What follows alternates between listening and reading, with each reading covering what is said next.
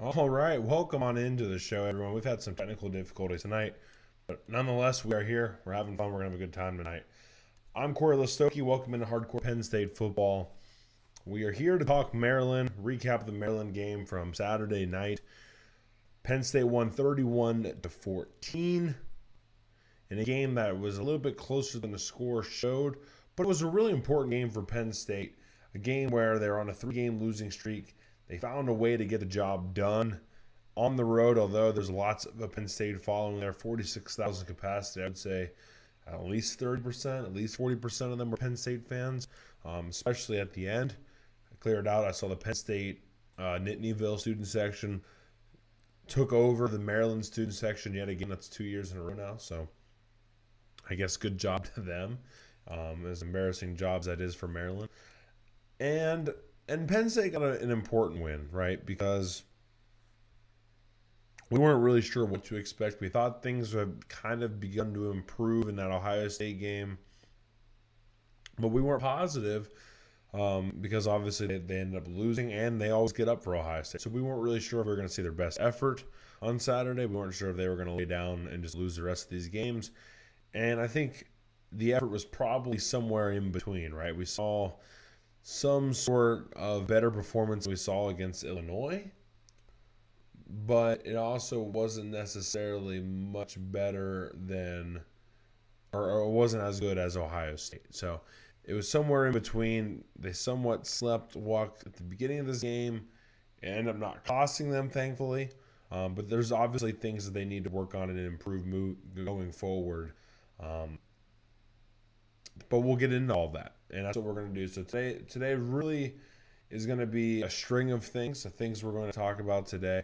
We're gonna break down the entire game quarter by quarter, like we do on these recap shows. We're gonna throw some scores out and some thoughts about the scores around the country. Two number 10 teams going down this past weekend. We're gonna talk the blue and the white, the bad and the good. Some more specific notes on the Penn State offense and the Penn State defense. And then we'll wrap up with a little mini Michigan preview. I plan on doing a small show on Wednesday night, approximately at 9 p.m. But we'll have to see how that goes. Obviously, you can listen and watch live on YouTube, or you can listen wherever you get your podcasts. With that being said, let's get into the first thing I want to talk about today. Sort of introduce the show today. And that's really something that's been bothering me, and that is the bias and the way we go about these playoff rankings. Why even have AP polls? I know why we say we want them. They're fun, whatever. It's nice to have an idea as far as the best teams in the country. But since the college football playoff does not start their rankings until week 9, why do we care about the AP poll rankings? And in my personal belief, it really hurts teams more than it helps teams, because nobody really knows what a good win is if we don't care about the AP poll. Nobody really knows what's happened so far. And all the early polls do, especially the ones that start the country, is prevent two things: confirmation bias, when we think someone's good and they're not good and they end up being good because they won one game after they've already lost a couple games, and then obviously recency bias. So it's hard to really kind of gather how good a team really is or how bad a team really is based off of where they started and where they finished in the AP poll. What I sort of suggest is that the college football playoff rankings start coming out in at least week 2 or maybe even week 3. Because then at week 3 we are starting to maybe figure out at least a couple teams on who's good and who's bad, right? We've had some pretty good non-conference games at that point, and we're starting to maybe figure out just a little bit who can play football and who can't. Additionally, it gives everybody enough time to begin to be able to figure out how the college football playoff committee, specific to that year, is going to rank teams. It's nice to see how teams fall and rise in their eyes, what teams they deem as good wins or as bad wins instead of assuming they just use the AP poll, which they say they don't. Um, it would be nice to know these things, right? I mean, in Penn State's case, they deem the win at Wisconsin to be a good game, a good win on Penn State's resume? If so, then why was Wisconsin ranked ahead of Penn State and ranked in the top 25? So there was a lot of things that didn't make sense about the first committee's rankings. We're going to get more on Tuesday. Penn State actually, even though they beat Maryland, they fell back to 23 in the AP poll, maybe because of the playoff committee.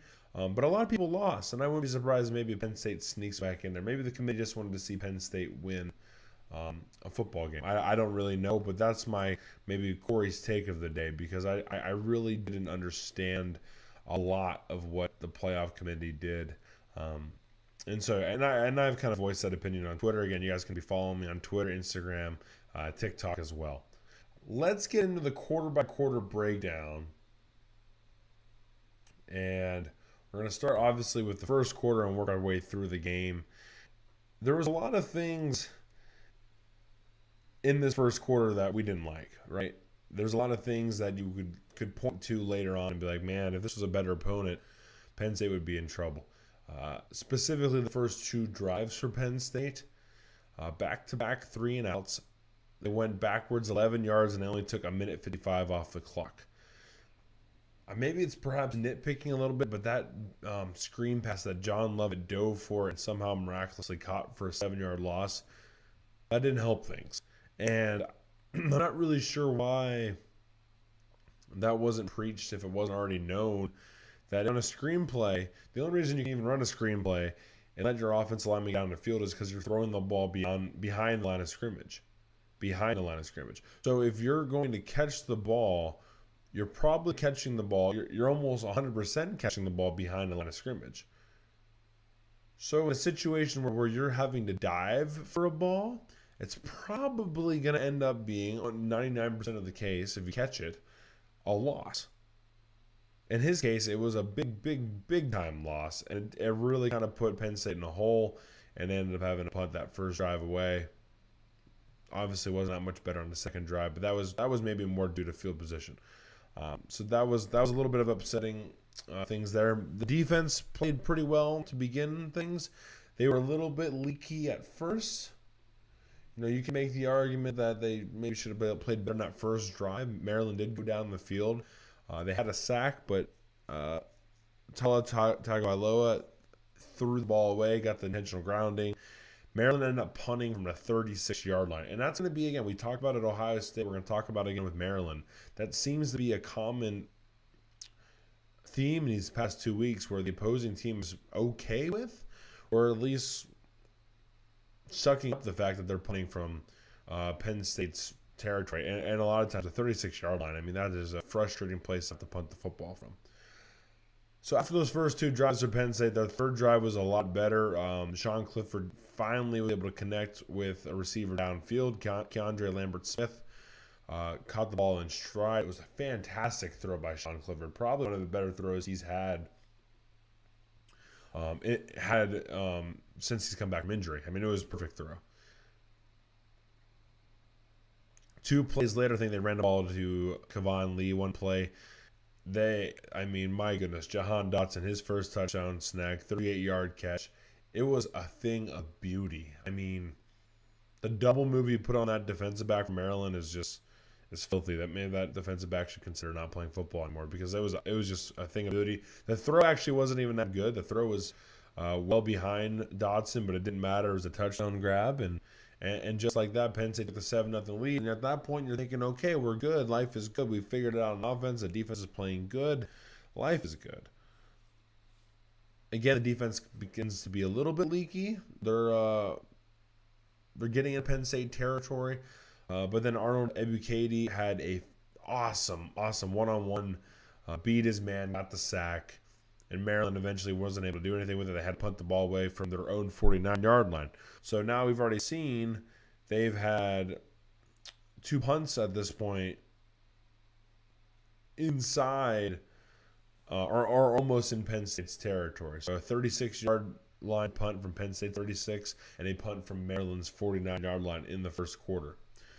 In a second quarter, Penn State's drive, this was maybe a drive that is never going to be talked about again because it didn't end up being points. But I thought it was a drive where maybe Noah Cain was figuring things out, but maybe it wasn't. He accounted for 38 of the total yards in the drive. There's only 47 yards, so he accumulated and was accountable for all but 9 of the yards on this drive.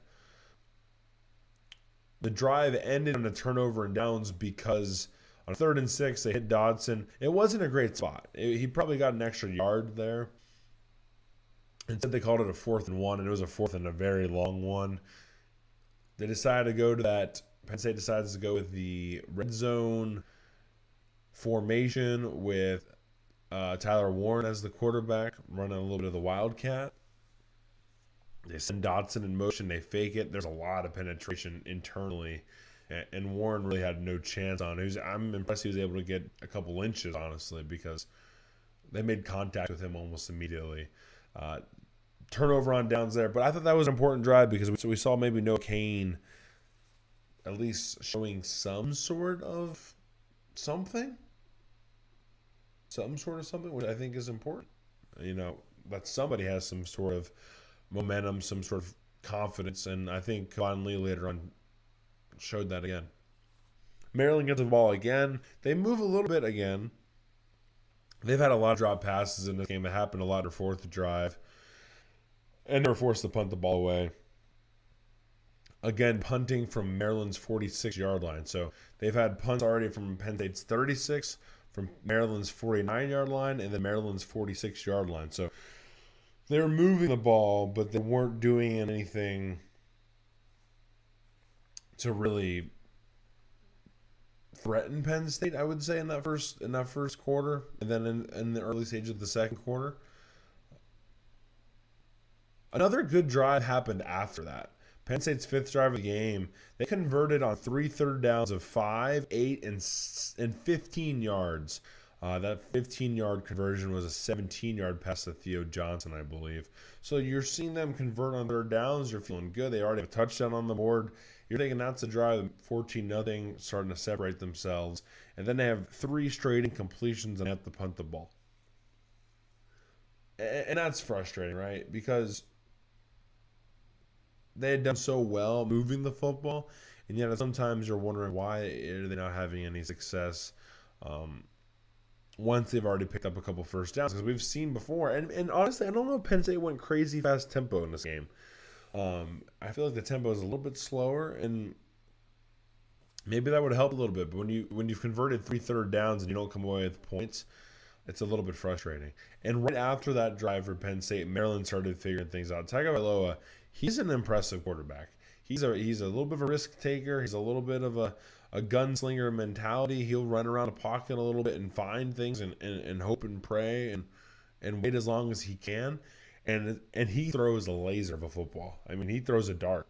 It doesn't matter if he's on the run or not. He throws a good football. And it was only a matter of time before he finally did something. And they go 8 plays, 86 yards, and they end up with a touchdown. They throw the ball 7 times on that drive. They miss a PAT, so it's 7-6. But then right now, you can see how things kind of are starting. Penn State fans are starting to get a little bit worried, right? Because you had a chance on 2 drives, you had a turnover on down, then you had the 3 straight incompletions. 2 good drives stalled out. And you're thinking that could be 21-0, and now it's 7-6. And you're like, okay, we might be in a little bit of a dogfight as we head towards the end of the second quarter. Penn State, this is where Penn State and people got really, really frustrated with James Franklin with his clock management on this next drive. Basically what happened,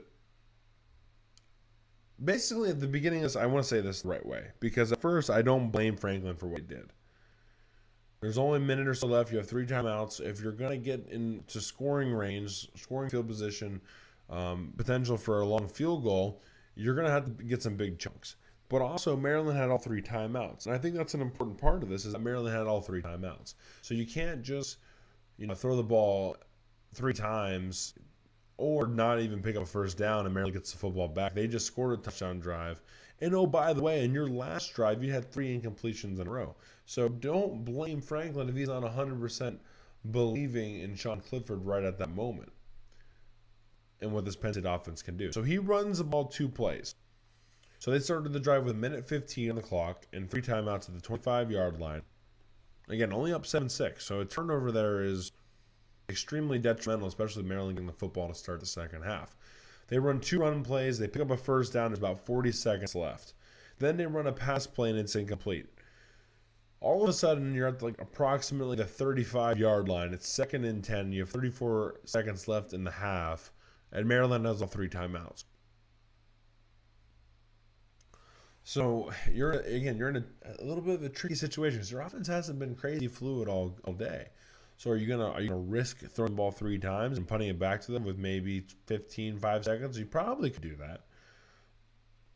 He likes to running the ball, which I don't mind running the ball 2nd and 10 with 34 seconds. No issue with that.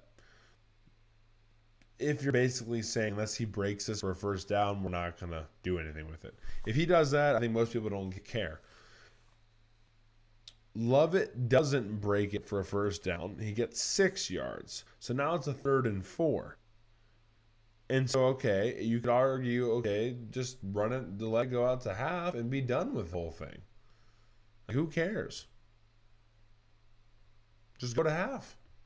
But then it gets a little bit funkier because then with a 3rd and 4 and I don't know, approximately 30-ish seconds and now winding down because they didn't use the timeout yet, they slowly get to the line. They methodically get to the line.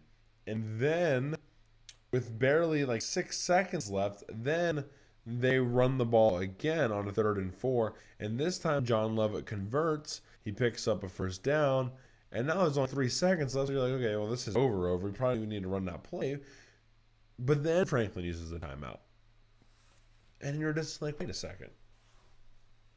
If you were full all-in aggressive mode, you wouldn't have ran that ball on a 2nd and 10. And even if you did, you would have used a timeout instantly after that run on a 3rd and 4. But because the 3rd and 4 happened, you were wondering to yourself, okay, maybe I shouldn't. Because if we throw a pick right here, or if it's an incomplete pass, Maryland gets the ball with 3 timeouts and maybe 30 seconds, maybe they can do something with it. So it was ultra conservative after the fact that they decided to not use the timeout after running that play. But then using the timeout after Lovett got the first down with 6 seconds left. Those two things don't really make any sense at all, to be honest with you. You either have to go full all in or not when it's a 3rd and 4. You could have called a timeout with about 30 seconds left and then thrown the ball for a first down and still had 2 timeouts and done something with it. Instead, running the ball pretty much says you're done with it. Especially the way they decided to milk the rest of the clock and didn't really care to run another play. It was weird. It was wrong. And again, against Maryland, it probably doesn't mean anything. But against somebody else, against Michigan next week, if you have a chance to sneak out 3 points, you probably should do it. You probably should go ahead and do it. Let's jump to the 3rd quarter now. And the 3rd quarter is when things get, a little bit better. You could argue a little bit better, a little bit smoother for Penn State. Maryland gets the ball first. They actually moved the ball pretty well. And I do have to point out this one thing where, it was a cheap shot. Fred Hansard on the sideline takes out Tagovailoa on the sideline. It was a cheap shot all the way. It wasn't right. It was wrong, basically. You can't do those things. Fred Hansard doesn't play that much as is, and you're just wondering after that. You're wondering, what the real point of this whole thing with Fred Hansard is. Like, if he's not even playing that much and he's on the sideline and he would have cost Penn State 15 yards there. Can you imagine that? You go from not even really contributing to the team that much, even though we need defensive tackle depth, to possibly costing Penn State points. So I think Penn State got away with one. Fred Hansard probably not going to get away with it. It did affect the drive because Tagovailoa actually had to come out for one play, and coming out for one play, Penn State, and it was first and 10 when that play happened. So then on second and 10, the backup came in. They tried to run a screen. It didn't work. Then Tagovailoa comes back in, and it's a third and 10, and the drive stalled. And again, Maryland punts from Penn State's 36-yard line. So already you can kind of see now, Maryland has punted from Penn State's 36 twice, and they have punted from their own 46 and 49-yard lines. So that's kind of what this defense does to you all the time. But if from the opposing side, you're wondering, why aren't they taking more risks? Why aren't they taking more shots? I'm not really know what to say. They punt the ball. It's a good punt. Penn State starts at the 5-yard line, and you're thinking, okay, well, if you're Maryland, you're like, make them go 95 yards, and that's exactly what Penn State did. 14 plays, 95 yards, and a touchdown. They convert on 3 third downs, and this is the drive, in my opinion, where Kevon Lee sort of separated himself. He had 49 total yards, including a 15-yard run, which I almost threw my hands up in the air and shotgunned a beer and pop some confetti, because that was an awesome run. It was nice to see him break a tackle in the hole. I believe it was a defensive lineman he broke the tackle from, got in space. 15-yard runs are hard to come by around Penn State right now, and it was nice to see that actually happen. He also had a 13-yard catch. Once he had that catch, he kind of tapped himself out, and he said, no, I need to come out for a second. So I'm not really sure what that was all about. But we didn't see him in the next drive, which is frustrating, because you thought he maybe finally had some momentum. He finally had some confidence. And then we go to Noah Cain, which, again, Noah Cain earlier in the game had that one drive where he did some good things. But was it enough? I'm not really sure to really take Lee out of that, unless Lee obviously couldn't go. So that's a question I have for James Franklin. Why are we taking out Kevon Lee when we finally look like we have somebody that's running the ball well? And we'll get more into that a little bit later on in the show. Anyway, after the touchdown drive, this was one drive I was about to get super frustrated with. I'm going to be honest with you. Because I was like, man, we talked about last week, complementary football, and it seemed last week whenever Penn State's offense would score, the Penn State defense would give up a drive and some points to Ohio State. And that was starting to happen. Maryland had back-to-back passes to Raheem Jarrett, wide receiver, who had a pretty good day of 17, 20, and 8 yards. And they're moving, right? They're moving. They get all the way down to Penn State's 10-yard line. There's a fumble, and Jair Brown recovers it. And they make a big stop. And we're going to talk a lot about red zone defense, but it's something that they've been able to do consistently all year long. I mean, it's one thing to give up a lot of yards and then one game you hold people, but to almost make a identity out of being able to bend but not break is impressive. And I think it gives a lot of credit to these guys. These guys truly believe that they're not going to let this offense in the end zone, no matter who it is. And they did a really good job against Ohio State in bending and not breaking, and they've done a good job ever since Wisconsin. So something that happened time and time again, and that will happen obviously towards the end of this game in a little bit. Penn State then gets the ball back, and we've talked about this last week too, where Penn State's defense is so good at sudden change and being able to come out on the field after a turnover and play really good football right off the bat. We haven't really seen the offense do the same thing. We talk about it a bunch, but again, turnover, Penn State gets the ball back. What do? There was now 2 unsportsmanlike conduct penalties that didn't help things, but they go 3-0. Now, Brisker's penalty was probably warranted. He went down the sideline taunting, shushing everybody. Brown, I'm pretty sure, just pointed the direction with the football. So maybe you could argue it was a prop, but I thought that one was a little bit cheap. Anyway, so it was a 1st and 19, but still, again, another opportunity where you can have a chance to maybe take command of the game, and you get a turnover, and then you can't even at least get a first down to maybe change the field position. So that was frustrating. That meant we had a game going into the fourth quarter. So heading into the fourth quarter, we had ourselves a football game, and this was the drive Maryland really made the game.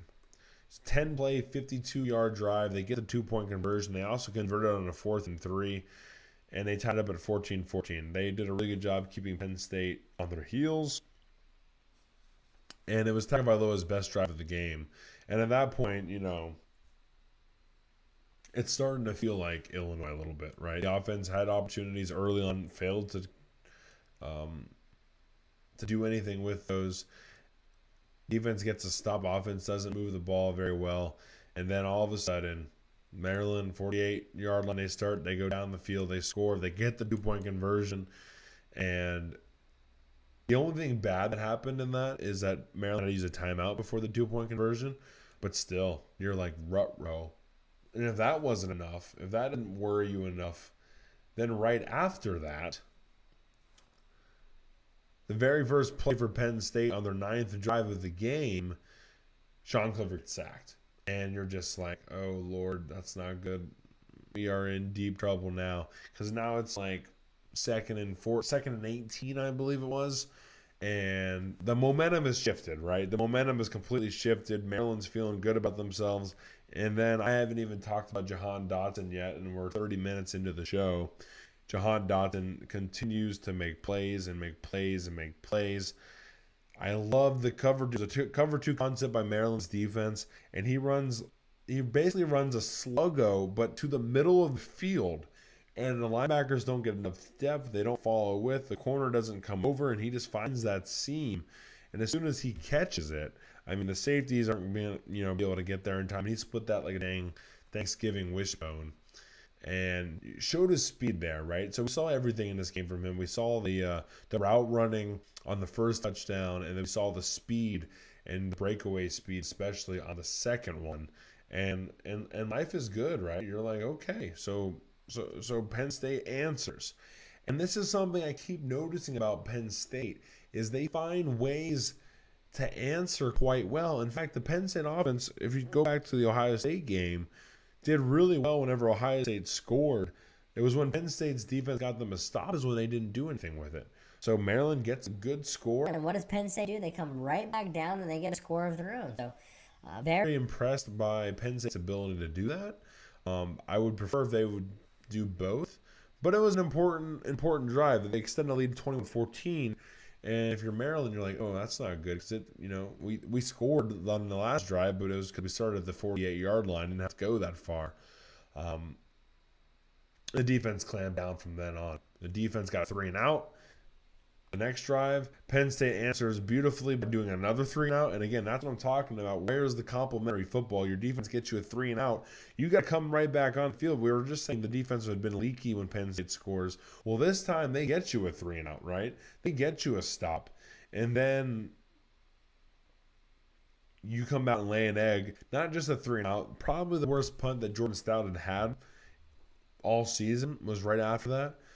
Maryland gets the ball midfield again, and again, you're just like, God, this is not good. Like, we had our chance to maybe possibly get them out of it and kind of take them out of the game and have that killer instinct, and all of a sudden, Maryland is at the 50-yard line to start a drive, only down by 7. Now, they do eventually get themselves a little stalled. They get themselves in a 4th and 7 situation from Penn State's 33, and at that point, you're like, this is probably the game. And then there's a false start penalty on Maryland. And again, Maryland on a 4th and 12, what are you going to do? Has to punt the football back. And again, Penn State making Maryland punt, this time from Penn State's 38-yard line. So if you've been listening from the beginning, Maryland has not punted from Penn State's 36, not once but twice, but also from Penn State's 38, from Maryland's 49, and from Maryland's 46. So those are, 4 punts from an area of the field you really don't want to punt the football on. But honestly, Mike Locksley didn't have much of a choice having to punt those footballs. This one would have been, I believe this one was a touchback. Penn State then gets the ball back. They go 12 plays, 74 yards. Most of that is because of a 45-yard catch and run by Jahan Dotson. That was on a 3rd and 8. They ran kind of like a clear route, kind of just opened up the middle of the field, and Dotson just ran right underneath. It wasn't even really a slant as much as it was a shallow dig, and he just caught it and nobody was going to catch him for 45 yards later. I think that was Keandre Lambert-Smith down the field who got him a solid block to spring for a couple 15 extra yards. And you're like, okay, here we go. Another chance. Killer instinct. Step on the throat. Unable to do it. Sean Clifford overthrows. It was a bad overthrow. Overthrows Jahan Dotson on third down. Probably would have been a touchdown. But they do hit the field goal and they extend the lead to 10. So you're thinking, okay, at the very worst, you at least extend the lead to 10. Is Maryland really going to be able to score that, 25 points to beat you? The answer was no. Although they tried. Next drive, Maryland 10 plays, 75 yards. They had a 4th and 6. Jaquan Brisker picked them off, but they called it back for defensive holding. That was the right call, although they probably didn't need to do that to get the interception. It was a great interception by Brisker. Brisker wasn't the guy holding. I believe, I want to say it was Joey Porter Jr., but he had played really well. He's just been a little bit grabby lately, and the officials are calling him out on it. So not sure the officials have done their homework, but Joey Porter Jr. was very grabby with Chris Olave last week, and I think they were keeping an eye on him this week. So then Maryland is moving down the field, and you're like, well, they might tie this game up, but at least Penn State has a 10-point lead, and then bam, 2nd and 3, Jair Brown, pick 6. He saw it the whole way. If you go back and just watch him pre-throw, he is watching him the entire time, and jumps the route, and nobody catches him. No one's even close to catching him. He gone.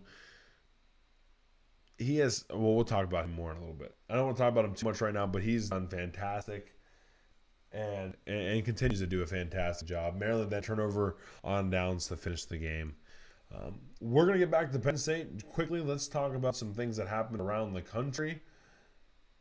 There was a lot of things happening around the country this week, and there's some things we definitely need to talk about. In the Big Ten, Purdue getting the second top 5 win on the year, pummeling Michigan State 40-29. Michigan State now has 1 loss. Everybody in the Big Ten East now has at least 1 loss. Ohio State, speaking of Big Ten East, it didn't look great against Nebraska. Nebraska's actually not a bad team. This can't seem to find a way to win games. But Nebraska's a good football team. But Ohio State did look mortal. Jackson Smith and Jigba had a fantastic game for them, as he had a very similar play for a touchdown that he did against Penn State, as far as just catching a hitch and then making a guy miss and then going the distance. And the only difference was Penn State had guys fast enough to be able to catch him. But Ohio State looked good there. Wake Forest, or before we go there, let's say Illinois. Illinois beat Penn State, so let's talk about them real quick. Illinois beating Minnesota 14-6 kind of takes Minnesota out of it. I guess not completely. It's a 4-way tie now in the Big Ten West, but those are the ones you don't want to lose if you're Minnesota. They got to still play Wisconsin and Iowa, I believe. Auburn, 13-14 against A&M. They were playing each other, and A&M squashed them 20-3. So Auburn now getting another loss there. We were kind of rooting for them as Penn State fans a little bit. Cincinnati, this is where game day was. Cincinnati going down and holding on against Tulane. There was some drama late, but Tulane was unable to capitalize on a couple opportunities, and Cincinnati holds on for the 28-20 win. Not really sure how much that's going to help them in the long grand scheme of things, but whatever. And how about Penn State's former offensive coordinator bowl between Oregon and Washington? Of course, Joe Moe, the former offensive coordinator, and John Donovan, the former offensive coordinator. John Donovan at Washington, Joe Moorhead at Oregon. Oregon beat Washington 26-16, and as of just like an hour or two ago, John Donovan was fired from Washington. So this would be the inaugural and then only Penn State former offensive coordinator bowl. Last one, two more. Alabama barely beat LSU. If you watched that game, Alabama did not look great, especially along the offensive line. LSU had a lot of injuries on defense too, so keep an eye on that one, and keep an eye on Alabama. And then finally, number 9, Wake Forest, losing a shootout to UNC. Back and forth this game was. And the ACC is officially most likely out of the conversation for the college football playoff. That's all I have for that. Let's get into the blue and the white, the bad and the good from this weekend. And we are going to start. I don't even know what that little sign would. Yeah, there's the blue and white in case you didn't know. Don't really know if I like that one that much. The blue. Let's start with the bad things first, I suppose. Poor offensive start. Clock management and the penalties. So, again, offensive start. We kind of hit on this already a little bit, but it's worth hitting on again. Gotta be better in the beginning. I don't know. I know we're trying to run the ball a little bit. And we even try to throw the ball, a little screen pass too. But when defensive lines aren't fresh, when the defensive lines are fresh, our offensive line can't handle anybody, really. Really struggle to run in the first and especially in the second quarter. So we got to find a way to, I don't know what it is. Maybe don't go to so many scripted plays at first. Maybe find a way to run a trick play, something to get the defense on their heels a little bit, because early on the defenses are attacking, coming downhill, and the offensive line has no chance. Poor clock management, we already kind of hit on this as well, but those things come back to bite you, and you've got to be able to find a way to score points. And the thing that's frustrating about this whole thing was James Franklin preaches the last 4 minutes of the first half and the first 4 minutes of the second half. He preaches those 8 minutes, and to come out and not be very aggressive in that situation kind of makes you wonder how much he isn't, really believing in his offense, at least at that point. So it was frustrating. It was a little bit surprising because, you can say he hasn't had good clock management before. I think that's a fair assessment, but he's been fairly good before the half and fairly aggressive before the half in a lot of big games. So it's kind of weird to see them not be aggressive there. The final maybe poor thing is penalties. There was a lot of poor timed penalties. The one, obviously, on Fred Hansard that wasn't called, that would have been an awful time for a 15-yard penalty. Probably an injection for Fred Hansard if they saw it. But also the holding on the pick that Brisker had, those ones, could hurt you if you don't get pick six a couple plays later. So there was a couple of those. They also had a 12-man on the field penalty. So there's some things that they obviously need to clean up. They've been very grabby in secondary. I'm not really against it. But they're getting caught a little bit too much right now. Tree Castro Fields, even on that pick six, was tripping and grabbing all over his receiver. So very, very fortunate that wasn't called for pass interference. Let's go to the white. Let's go to the good things. Let's be optimistic here while we can still be optimistic. And there's a lot of things to be optimistic about. And I'm going to say the running game had flashes. I'm going to be honest with you. I think it did. Lee had multiple runs of over 10 yards. That's positive. Noah Cain, although didn't look as good as Lee in my opinion, still I thought looked pretty good. I just don't know how you go away from Lee right now. I just don't. I think you have to. Or I think you have to go with him. And nothing against Noah Cain. I just don't know if he has. When he gets downhill, Noah Cain looks like his old self. But if he ever doesn't have a hole, his sort of lateral quickness seems to have really kind of evaporated on him, which is unfortunate. But that seems to be the case right now. So,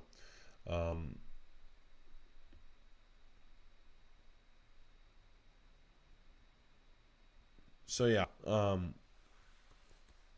The next one, the defense in the red zone, we're going to talk about this more in a second. But, I mean, it's unbelievable. It really is how good they are.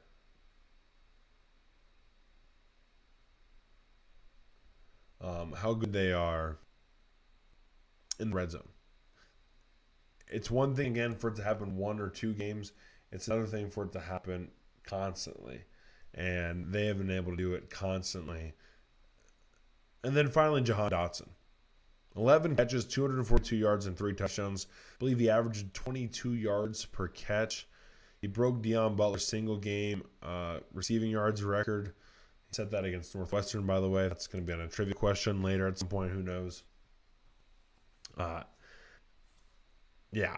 think it's obvious to say Jahan Dotson is the most important player on his team. But if you just go back 2 years, we weren't even sure if he was ready for that role. I mean, when KJ Hamler was a star, we were always like, okay, what does that mean for, what does that mean for Jahan Dotson? Is he ready to step up in that role? And God, has he ever. And where would this team be without Dotson right now? I'm not really sure. He single-handedly won the game for us on Saturday. And there's not a lot of times that happens, but it was very clear that he was the best player on the field. And sometimes having the best player on the field is enough to win these games. So he's gotten a lot of credit, as he should. And I don't know what else he has left in the tank or what else he has to show us, but I'm very excited for whatever that may be. Let's get into some offensive notes. Offensive notes time. There's a lot of things I kind of liked. Pop that up there for you. There's a lot of things I liked. I think yards per attempt is an important, but not the only important thing, especially when you're running an offense where you are having to supplement the running game with a short passing game. So sometimes that yards per attempt comes down. But still had a 7.7 yards per attempt against Maryland. To give you an idea of how important that statistic really is, at Iowa, it was at 3.9. Against Illinois, it was 4.9. And then against Ohio State, it was 6.9. So all three of those losses obviously lower than last Saturday against Maryland. So that was an improvement. Obviously, it helps when you have Dotson running and breaking big plays. But 3.9 against Iowa was just unfathomable and disgusting. So very nice to see that's improved a little bit. And they missed some shots. Parker Washington, was open on a couple that Clifford just barely missed. Keandre Lambert-Smith missed one deep that was beautiful on the outside shoulder for Sean Clifford. I mean, it was a perfect throw. And Lambert-Smith should 100% have had that one. But still, 7.7 yards per attempt is pretty good and an improvement. Not that Maryland's the best on defense, but it's an improvement. 2.82 yards per carry. That is their fourth best performance as a team. Kevon Lee rushed for 50 yards on 8 attempts, which is 6.3 yards per carry. Noah Cain rushed 10 times for 35 yards, which is 3.5 yards per carry. And then John Lovett rushed 7 times for 24 yards on 3.4 yards per carry.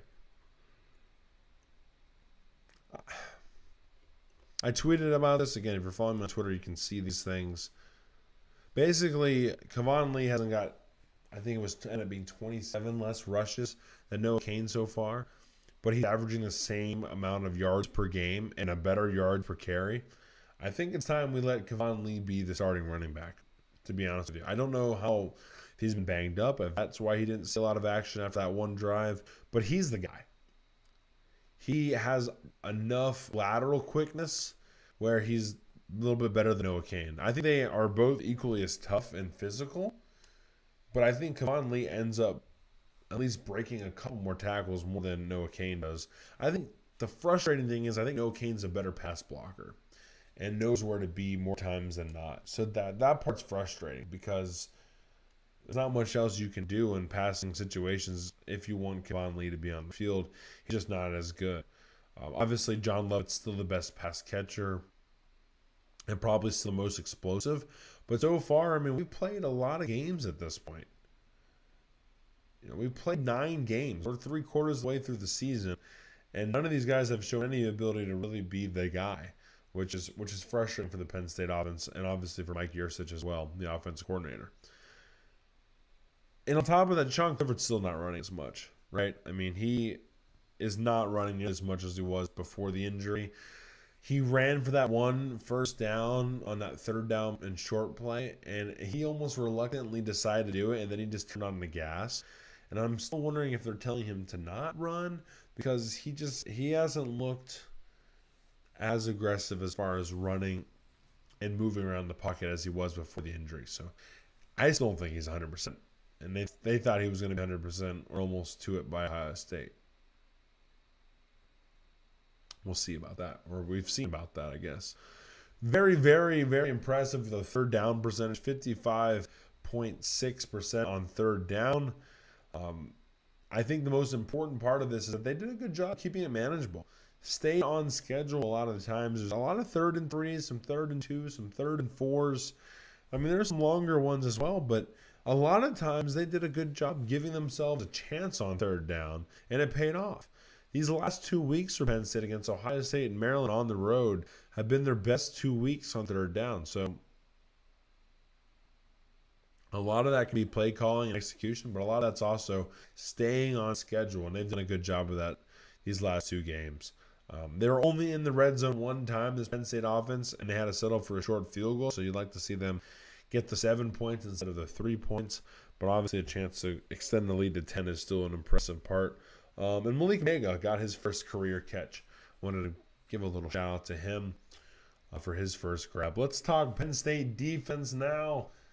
Always easier to talk about Penn State defense because they've done so well. We'll get them up here for you. Maryland had 5 attempts. I think you got to talk about red zone first. Maryland had 5 attempts in the red zone, and they came away with just 2 touchdowns. Doing the math at home, that is less than 50% of even scoring points in the red zone. So that's very impressive by this Penn State defense. They've continued to bend but not break. They've held all of their opponents without a score in 12 of the 34 attempts, which is just if you're watching the YouTube video, I mean, I'm just shaking my head with my eyes closed because it's just phenomenal. I mean, it was a really well done job. And again, it's become a habit, right? I mean, I would love if they didn't give us many yards. I think the Penn State offense would love if they didn't give us many yards because then they wouldn't have such bad field position. But they continue to keep opponents off the field, off the scoreboard, and that's really what ends up mattering when it's all said and done. We don't care about the yards at the end of the day. You win by how many points you have on the board. The defensive line is something that I've been very impressed with. I mean, with Jesse Luketa, the starting defensive end, not playing because of injury, I don't know how they have the amount of depth to compete against any Big Ten team. They just continue to find ways, especially the defensive tackle position, to make it happen. Tangelo had 4 tackles and a sack. Ebukadi had 2 tackles and a sack. He's had he's had 1 TFL in 5 straight games, by the way. And they held Maryland again with this depleted defensive line. Only 1 starter was left out there. They held Maryland on 100 yards rushing. That is the 38th time since 2014 that this defense has held an opponent under 100 yards rushing. They are 32-6 when they do that in games. They've also forced a turnover for 15 straight games. I want to say that streak started when they played Nebraska last year. That is an important part because we've seen that when they are positive on turnovers, they've only lost to Illinois. But when they are minus on turnovers, they haven't won a single game. So very important that they continue to find a way to win the turnover battle. And they had even more opportunities today than the ones they actually came up with. Maryland, I'll get back to this. I'll get back to this little tidbit in a second. Let's talk about Jair Brown real quick. Dude has 4 interceptions on a season since 2017 was the last time that happened. Amani Ararie had 4 in 2017. Jair Brown already has 4, and we still have 3 games plus a bowl game left because obviously Penn State's 6 wins now on season is officially bowl eligible. But dude, this Brown guy, again, Brisker and Brown both from Lackawanna College, junior college. But Brown now has 6 takeaways because he had the fumble recovery too, mind you. He has 6 takeaways on the season. That is more than the entire Kentucky football team combined. That's impressive. Hashtag it just means more. All right, let's finish off the stream and the show today with a brief little Michigan preview. Again, Michigan going to be playing Penn State on Saturday at noon. It is the inaugural helmet game for Penn State. Everyone's pretty much wearing white except for the very middle part of the stadium wearing blue. I love the idea. I'm curious to see how it works, especially for a noon kick. Hopefully have a preview on Wednesday night for you. Michigan averaging 36 points per game. Obviously, Josh Gattis is still the offensive coordinator, former receivers coach at Penn State. 234 yards on the ground per game, 217 yards through the air. They're only allowing 170 yards through the air and 124 on the ground, and just 16 points per game. So the defense is for real. The offense is also a lot better than in previous years. Cade McNamara is taking care of the football, only nine touchdowns and just 2 interceptions. So doing a good job there. The running backs are really the most impressive part of this Michigan team. Haskins and Corum have combined for 1,607 yards, and get this, 21 rushing touchdowns between 2 running backs. I mean, you look at those numbers, and then you look at Penn State's numbers, and you're just like, wow, what the heck is going on there? This is also a random interesting tidbit that I saw. Michigan has forced more fumbles this year than they have gotten interceptions, which I thought was an interesting little tidbit for you. I've seen a spread pretty much about even. I've seen some -1 for Michigan, -1 for Penn State. Over/under fluctuating between 46 and 51 points per game, or points, I should say. I would be very, very nervous to bet on the over/under for this one because of the way these two offenses can be slow, but both defenses can give up some yardage. So things can get weird in this game. I wouldn't bet on that. Obviously, you just bet on who you think is going to win. But that's all I have for today, guys. Thank you for hanging out. If you are in the YouTube channel, even if it was just for a little bit, I appreciate you stopping on by. Obviously, wherever you're listening to this podcast, make sure you subscribe. If it's on YouTube, fantastic. Thanks for seeing my pretty face all day. If it is on Apple or Spotify or anywhere else you might be listening, make sure to hit subscribe wherever that is. I appreciate you guys. Again, you can find me on Twitter at HardcorePSUFB. That's the same for Instagram, is the same for TikTok, and also on Facebook as well. So you guys have a fantastic week. Thanks for joining me on this recap of the Maryland game. Gonna try and get a preview out on Wednesday for the Michigan game. You guys stay safe and have a fantastic week. For Hardcore Penn State Football, I'm Corey Listoki signing off. Till next time.